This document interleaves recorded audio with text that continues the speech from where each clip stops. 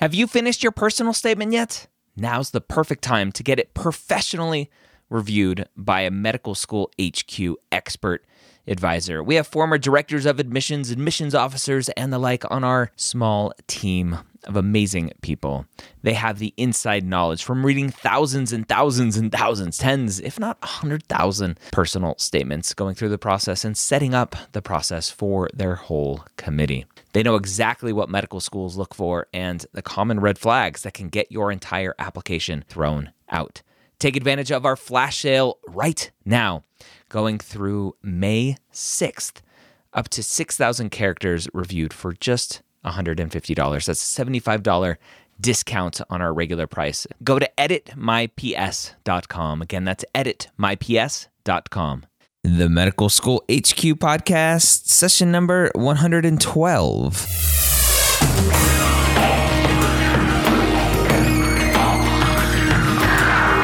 Hello and welcome to the Medical School Headquarters podcast, where we believe that collaboration, not competition, is key to your pre-med success.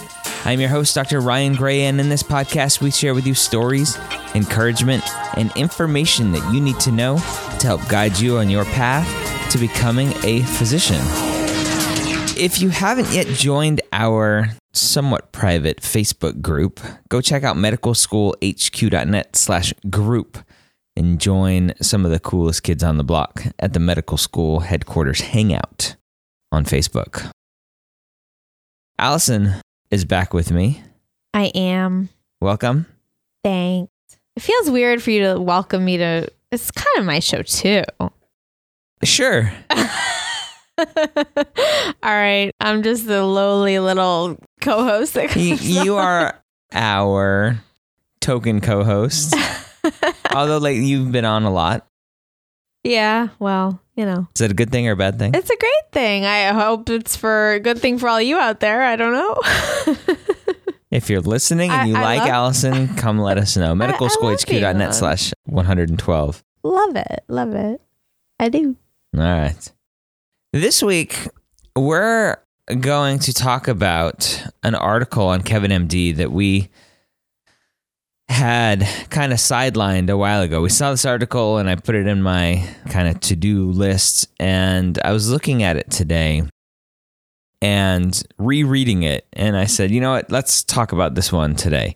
And so I didn't go in depth rereading this because I wanted to kind of go live as we talk about it, because as I started reading it, some of the key points may or may not bring up some controversy, and we may or may not have some arguments with some of his points. So it's going to be interesting.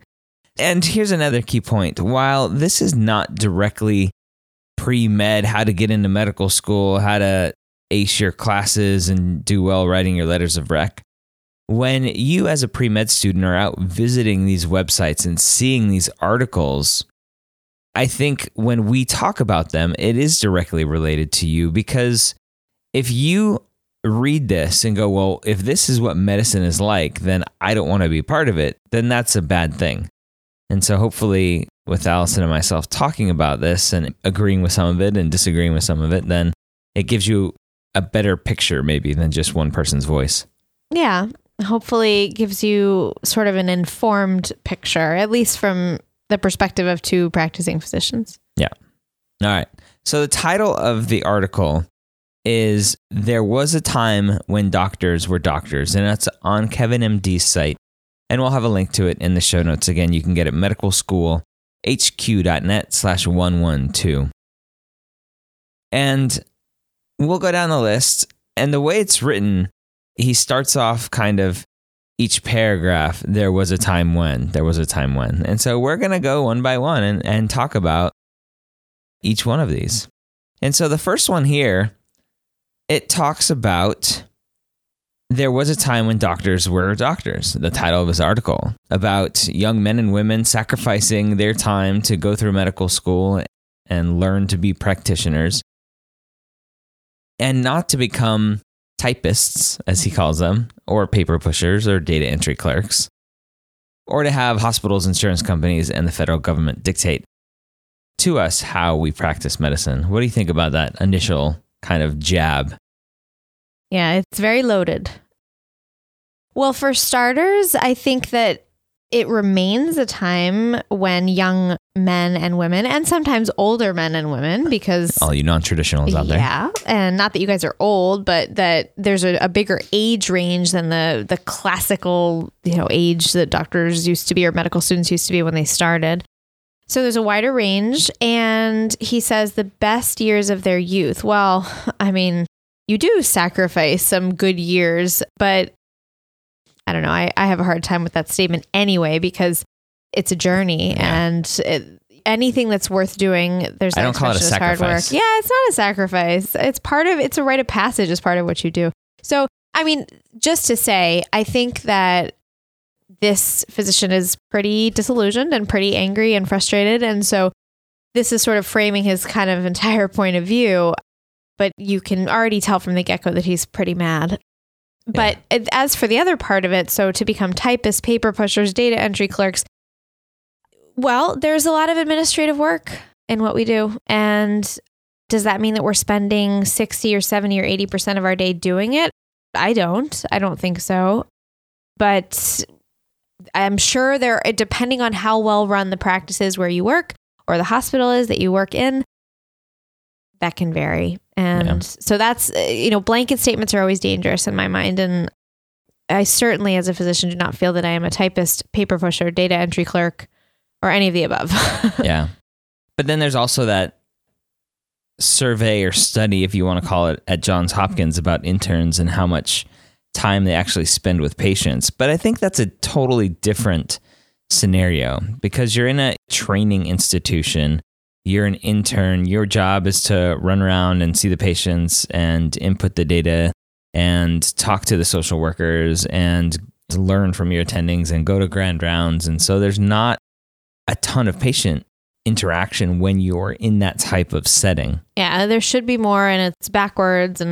But it's the way that things have become. It's the way that training structure has sort of become that the lowly man or woman on the totem pole ends up doing a lot of the sort of data entry. And if you look at like a law firm or business, or, I mean, if you look at any kind of entry level position, a lot of it sometimes may entail kind of crappy work that you aren't fond of. So there is this concept of sort of paying your dues and going and doing the work that is not the most fun and rewarding, but it's all part of the sort of master goal of how you grow as a physician and how you learn this craft.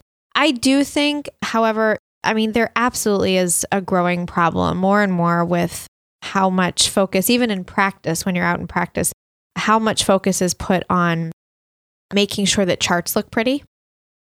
As far as coding? As far as making sure that everything has been attended to properly and documented properly. So it used to be, okay, and I still see this, in practice, there are physicians who still write on paper and then the notes are scanned into the electronic record.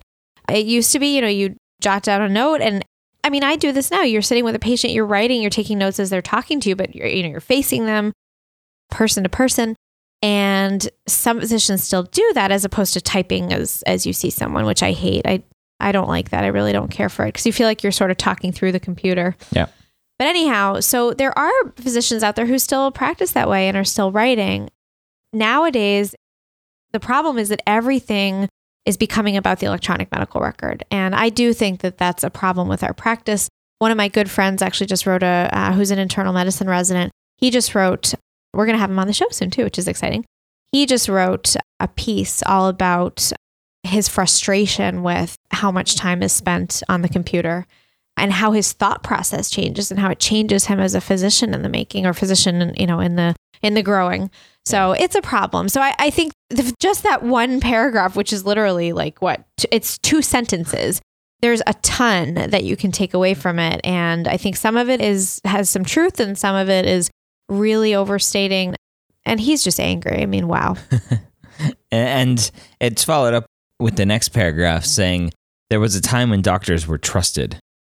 Now, that to me sounds like somebody who has been bitten either by a lawsuit or by something, because he goes on saying that we were not guilty until proven otherwise, as viewed by bloodthirsty bounty hunters like the wild dogs of the recovery audit contractor. So it sounds like he got bit by some sort of coding issue. Perhaps. And that's one of the things that they also don't teach you when you're in training. I mean, there is such a thing called Medicare fraud. And there are people out there, unfortunately, healthcare practitioners who are trying to pull the wool over the eyes of the IRS and the federal government. And they may be coding for things or coding for time spent with patients, coding for disease processes that they may or may not have. And they are then trying to get money from the insurance company and the patient in terms of reimbursement for those services. And what can happen is that people can get audited.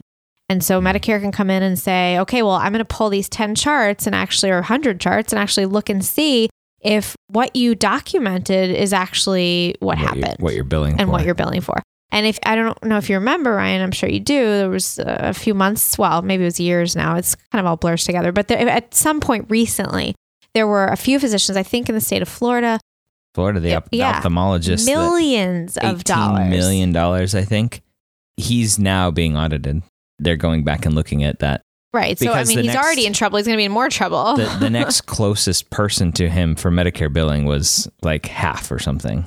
Yeah. So, and you think, out there as a pre-med, you're working so hard right now to try to get into medical school and to begin your journey as a physician and as a medical student and physician. And how on earth can you imagine then years later actually trying to defraud the government from this sacred, beautiful craft that we do and that we are so privileged to be able to partake in and practice?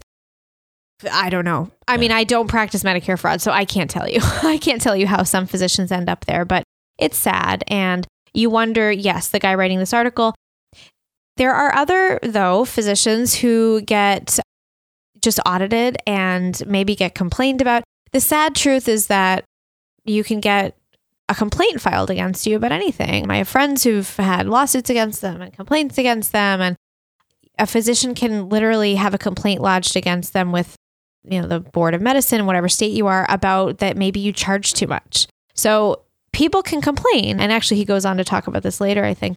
But you can get audited. People can complain about you. But again, if you think about every profession out there, if you're a plumber, if you're a carpenter, if you're on Angie's List, I mean, if you're a lawyer, a teacher, people can complain and audit you and try to go after you for what they may or may not think you were doing right or wrong anytime. We live in that kind of society. So suck it up, Cupcake. Wow. All right. Now we know. The next one is a hard one for me to read because it annoys me. There's a book, what is it called? Doctored? Yes. That kind of, I started reading it and we were going to talk about it, but we wanted to read the whole thing before we talked about it here on the podcast. But it started off, the summary that we read sounded very similar to this next line. It says, there was a time when doctors' orders were meant to be orders. There was a time when our orders were not subject to endless scrutiny and nonsensical denials by HMOs, pharmacists, hospital formularies, insurance companies, and the federal government.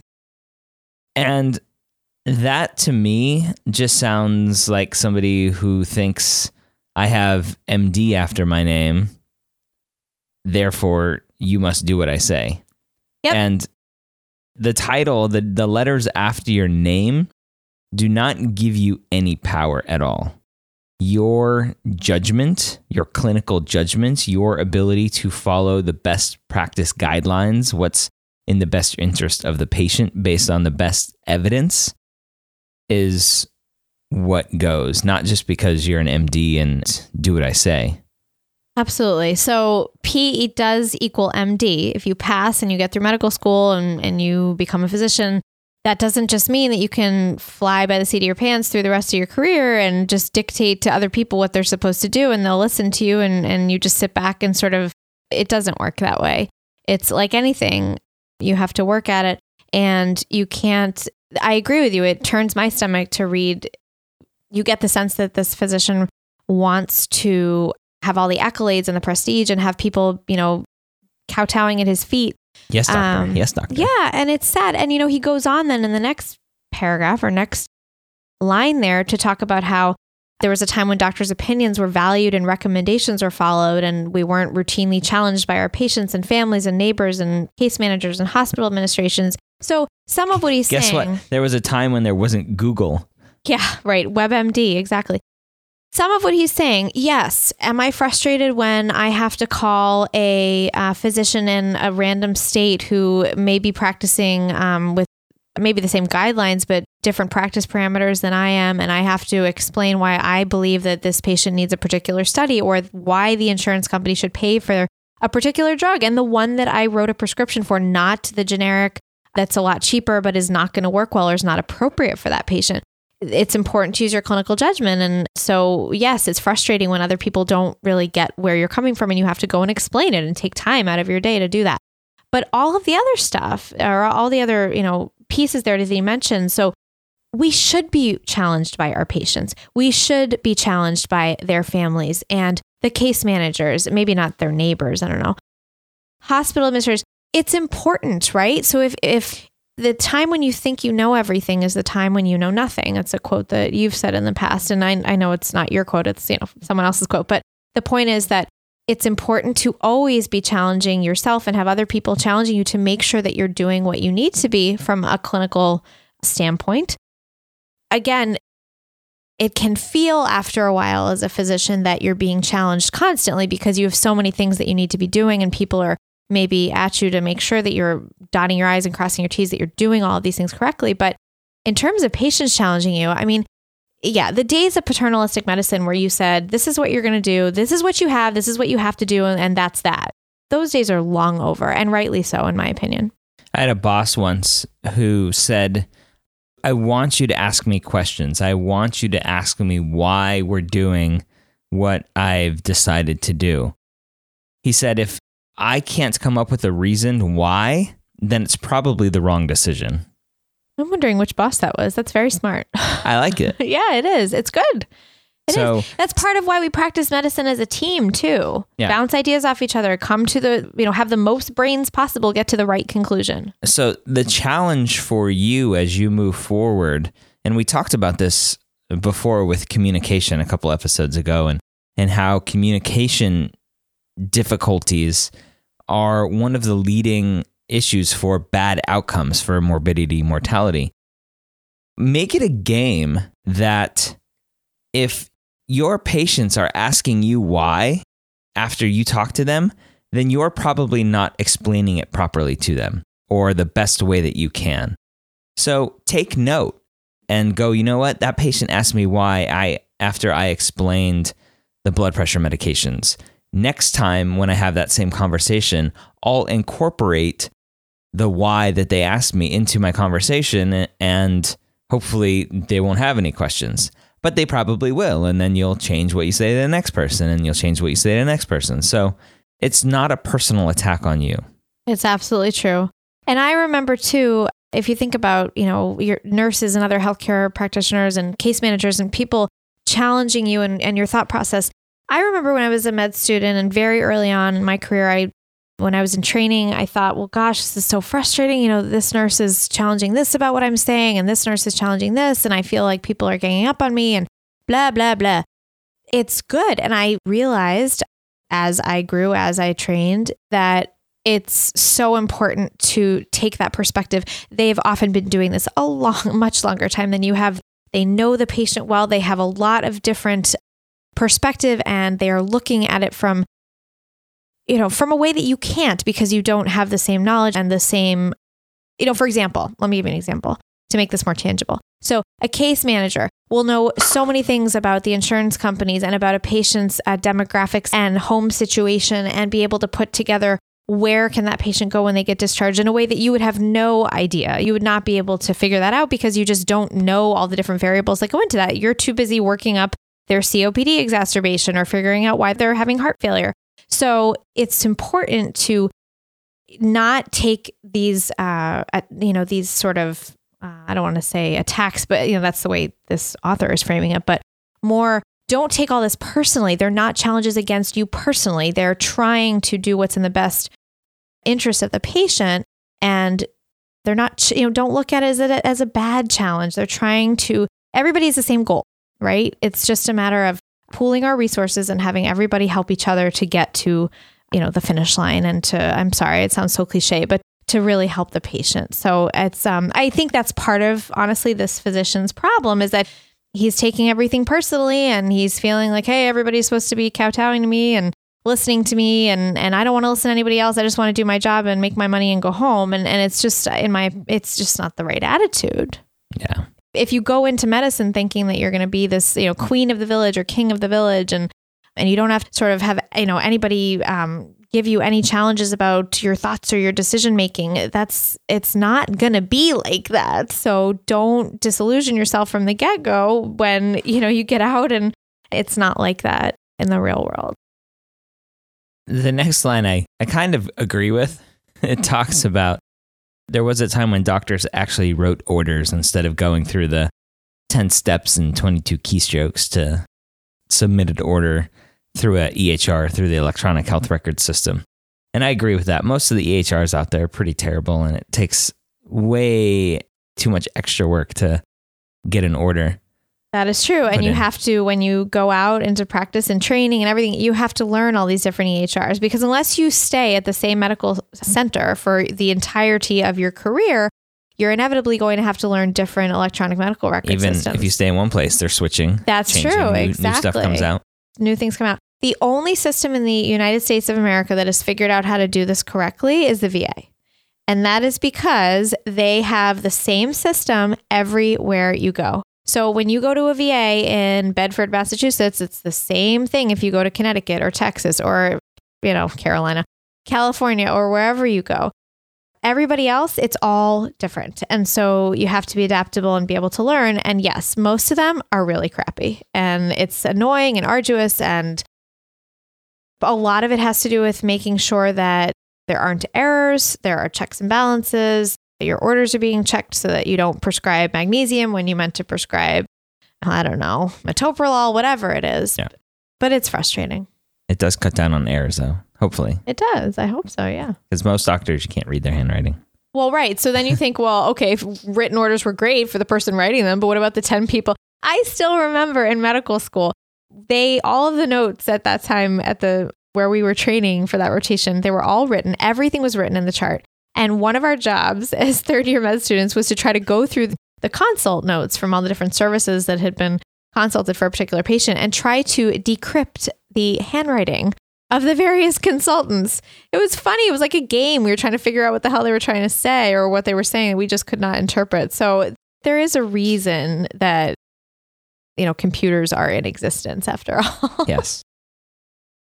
It says so I'm going to skip one of them because we kind of already talked about it. But the one after it says there was a time when doctors were welcomed by the hospitals and the communities they served.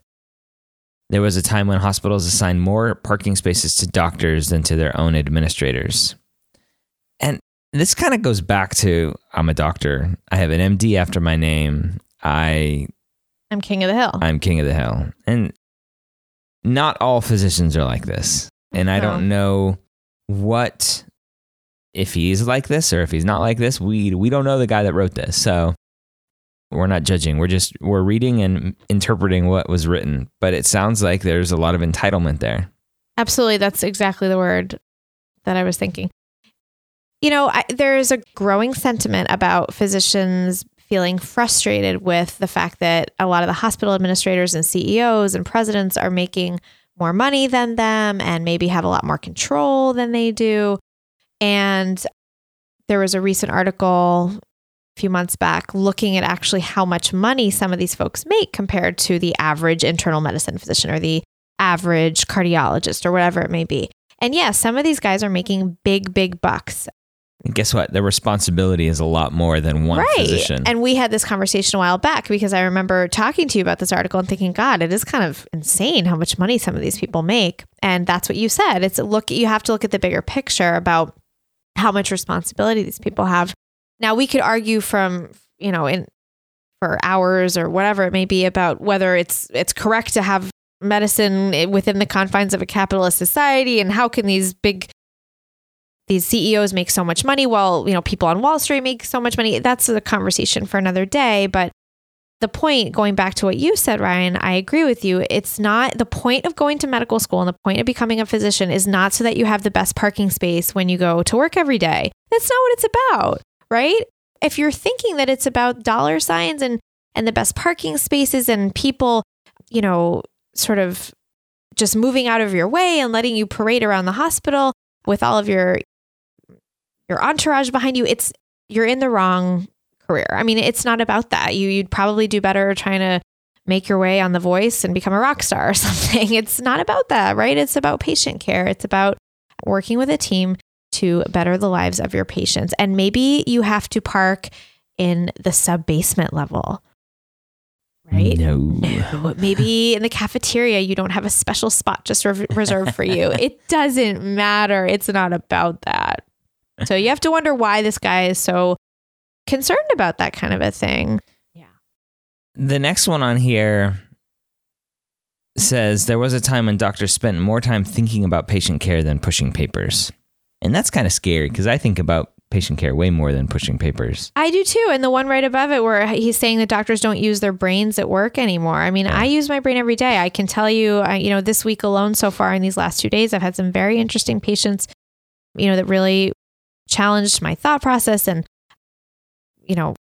they were both days really, really interesting. And I think I spent a little bit of time doing the orders on paper that I needed to afterwards. And I spent some time dictating and finalizing my notes and blah, blah, blah. But what I took away from these 2 days was, man, those were really interesting patients. And I wanted to go read more and blah, blah, blah. So yeah, again, you wonder, why is he just so angry that he's sort of finding evidence everywhere he can about what's wrong with the system and kind of losing touch with how he's actually spending his day? And if he really is spending his day pushing paper like that, he needs process improvement. Yeah, exactly. Where are you practicing? That's the first thing that popped into my mind. Like, what is the nature of your practice? Why is it? He's a cardiologist in California. Okay, well, I don't know what's going on there.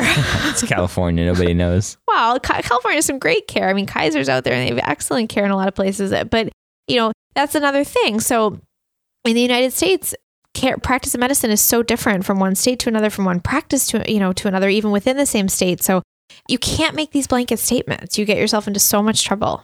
Yeah. So when I read something like that, and I've gotten into these situations where you get so frustrated about something, but then you take a step back and you go, why am I frustrated about this? And what can I do to fix it? Can we streamline a process somewhere? Can a medical assistant do some of this paperwork? Can we fill out some of the paperwork before? Does the paperwork even need to be filled out? A lot of the stuff is just so redundant and a waste that you figure out better ways to do things. And so if you're anywhere along the lines, if you're getting frustrated with studying for your biochem test as an undergrad, or you're getting frustrated studying for anatomy as a medical student, or on down the line, if you're getting frustrated to a point where you're just so mad, step back and go, well, what's making me mad about this and how can I improve it? Right. And get back to, why did I start doing this in the first place? Right. The next one, the big one that he talks about, has to do with money.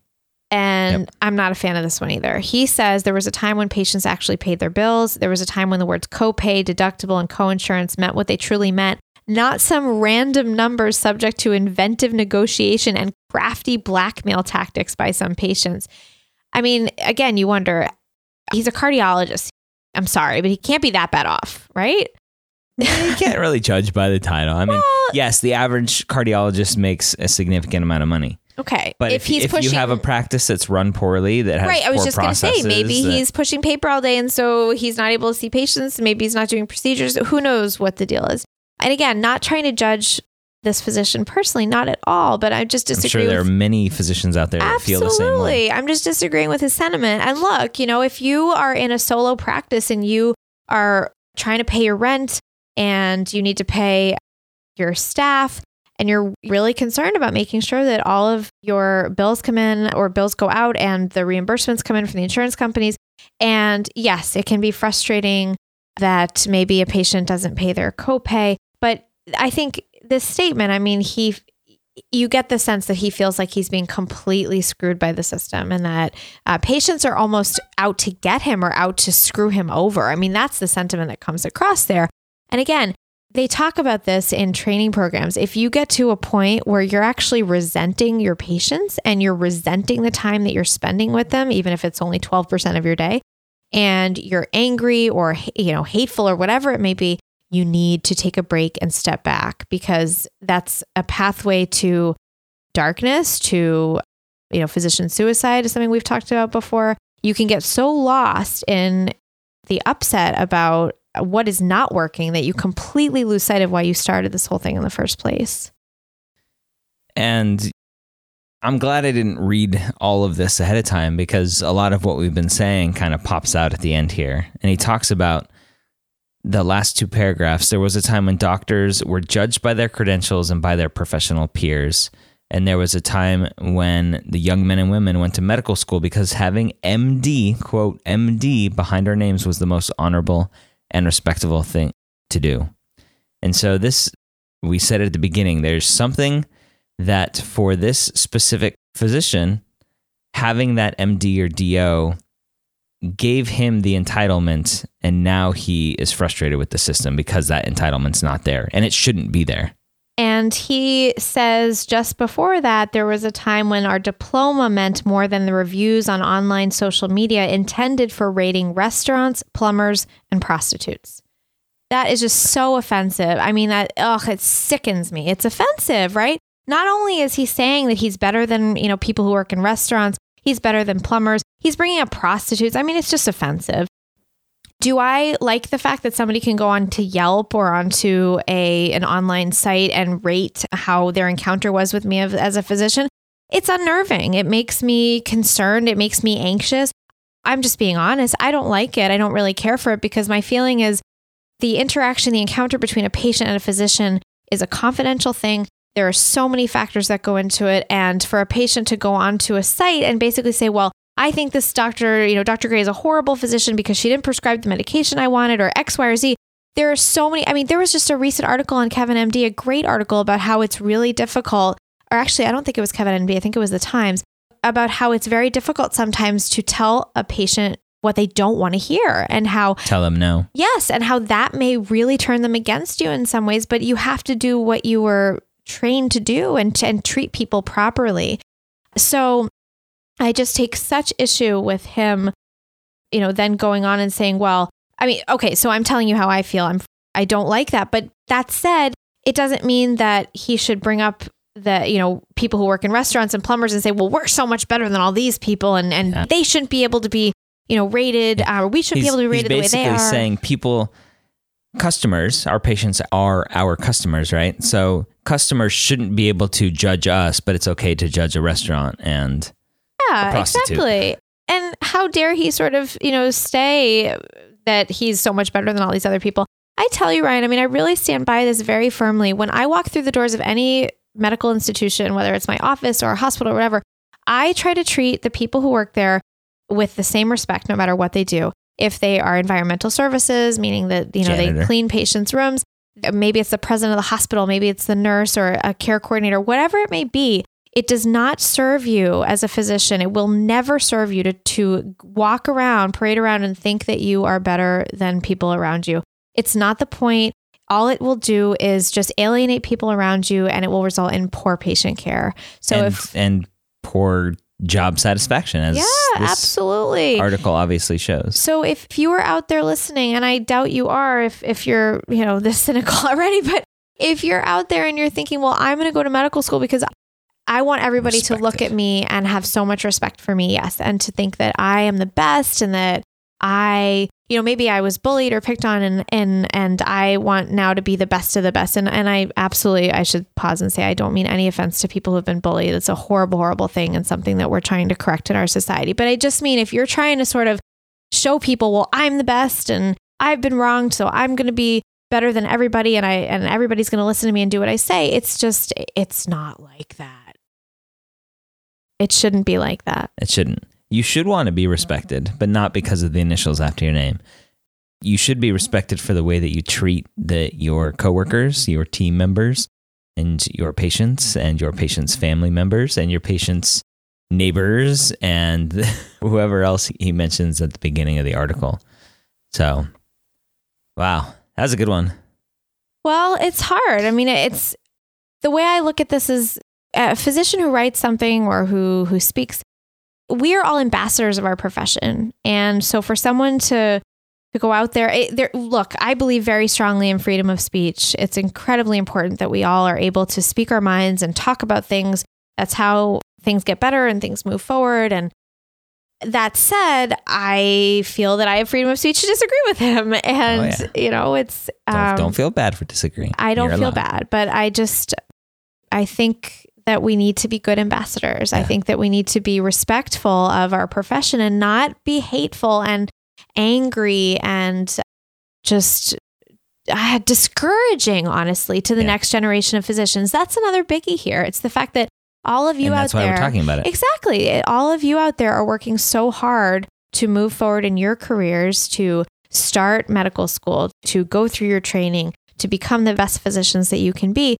And my fear is that all of these physicians growing, out there who are growing more and more disillusioned are going to make you cynical and make you not want to continue on this path. And that would just be the biggest shame of all. Yeah. It's funny. Something popped into my head, this whole kind of Yelp-ish scenario where patients can go rank you on a website. Think of IMDb, the Internet Movie Database, and how when I know you and I, when we want to know if we want to watch a movie, this is the first place we go. What does IMDb say? IMDb gives you a number from thousands of people's reviews, right? Reviews from people like you and I. I wonder when IMDb first came out, what James Cameron or these other big shot movie directors and producers thought of, why is this lay person who doesn't know anything about making movies, why are they going onto this website and ranking my movie? It should be the peers that rank my movie. Absolutely. And I'm sure if you own a small business out there too, I mean, it must be very scary to have somebody go onto Yelp and write a really, really nasty review or I mean, sometimes it's hilarious. There was that person a while back who wrote that review about a restaurant and that the owner actually wrote back and really showed the person up. It was really funny. But the point is, nobody likes to be called out and to be told that they're doing a bad job so publicly. But yes, physicians have been protected from sort of public scrutiny in a sense for a long time. And maybe it's not the worst thing in the world that patients can go on there and say how they feel. The key then is to respond appropriately. And if somebody is really calling you out, maybe take a step back and say, maybe I am doing something that's turning people off or that's making them run for the hills. There you go. That's the take home. Yeah. I love it. All right, Allison, thank you again for joining us. Oh, you're welcome. I feel like I was very heated tonight. That was a good one. I like it. How did you like it? If you liked what we were talking about, go to medicalschoolhq.net/112 and continue the conversation in the comment section below all of the words and stuff on the page. So I hope you got a ton of great information out of today's podcast. I hope you go to medicalschoolhq.net/group and join our awesome medical school headquarters hangout Facebook group. And as always, I hope you join us next time here at the medical school headquarters.